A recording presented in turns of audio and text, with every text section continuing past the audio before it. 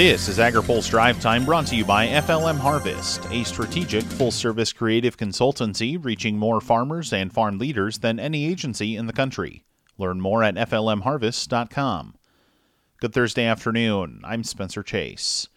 A bipartisan bill would give the Department of Agriculture a role in overseeing carbon markets. The Growing Climate Solutions Act was introduced today by 4 senators, including Senate Ag Committee members Mike Braun, a Republican of Indiana, and Michigan's Debbie Stabenow, the top Democrat on the panel. It would establish a USDA-run system to certify third-party vendors and technical service providers that would in turn certify the credit-generating farm practices. The idea of a carbon market is not a new one, but it's been picking up steam. Ag Secretary Sonny Perdue was asked about the issue today and says he thinks farmers would be interested. Obviously, farmers are very smart business people, and they will do what's in their best economic interest. I'm a believer in the best solution for sustainability is profitability. And if a carbon trading system is developed, I can assure you that farmers will figure out how to participate in that. Perdue was speaking on a webinar about USDA's Ag Innovation Agenda, which he unveiled earlier this year to set the goal of cutting the environmental footprint of U.S. agriculture in half by 2050. Perdue says legislation can play a role in meeting that goal. The good news is I think we're making progress there, but we are doing some things now. We know how to do some things now that we're not fully implementing. And how do we incentivize farmers to take those steps?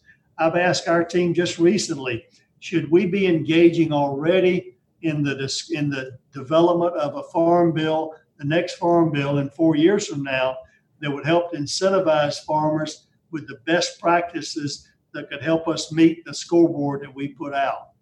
There's more on the bill and the ag organizations that are in support in Phil Brasher's story on agripulse.com. A court decision has vacated the registration of a well-known herbicide. Dicamba can no longer be applied on American fields after a Ninth Circuit decision late last night to pull its registration. The court said the Environmental Protection Agency either understated or failed to consider social and economic costs. The move represents a win for environmental groups long opposed to dicamba and a blow to the groups that make it and producers that use it.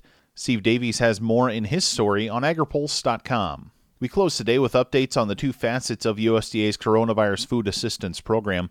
Ben Nuelle has more on the department's progress in distributing the $16 billion in direct payments to producers. The Department of Agriculture has approved more than $545 million in coronavirus relief payments to producers. Farm Service Agency Administrator Richard Fordyce told the South Dakota corn growers producers should understand the money will lessen the economic blow, but not totally. This does not get folks whole. And, again, maybe 25% in some categories, maybe a bit more than that, and maybe in some categories a bit less than that. But it is our attempt at least providing some relief to what's gone on directly related to COVID-19. In the first 6 days of the application period, FSA made payments to more than 35,000 producers. So far, the top 5 states for CFAP payments are Illinois, Kansas, Wisconsin, Nebraska, and South Dakota. Some 86,000 applications have poured in since FSA began taking applications May 26th. Producers have until August 28th to apply. For AgriPulse, I'm Ben Nuelle.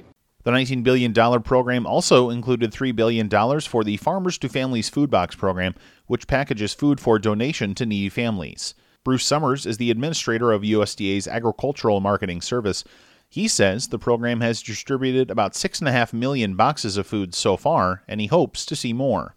We're excited about looking at the next round, and we started those conversations with the secretary. And so, this contract ends June 30th, but we're excited about plans for the future, extending this. So, in a release, USDA said the program can be expected to distribute 40 million boxes by the end of the month. Now, here's a word from our sponsor. Today's AgriPulse update is brought to you by FLM Harvest, a strategic full-service creative consultancy proud to reach more farmers, farmer boards, and food and commodity associations than any agency in the country. Learn more at flmharvest.com.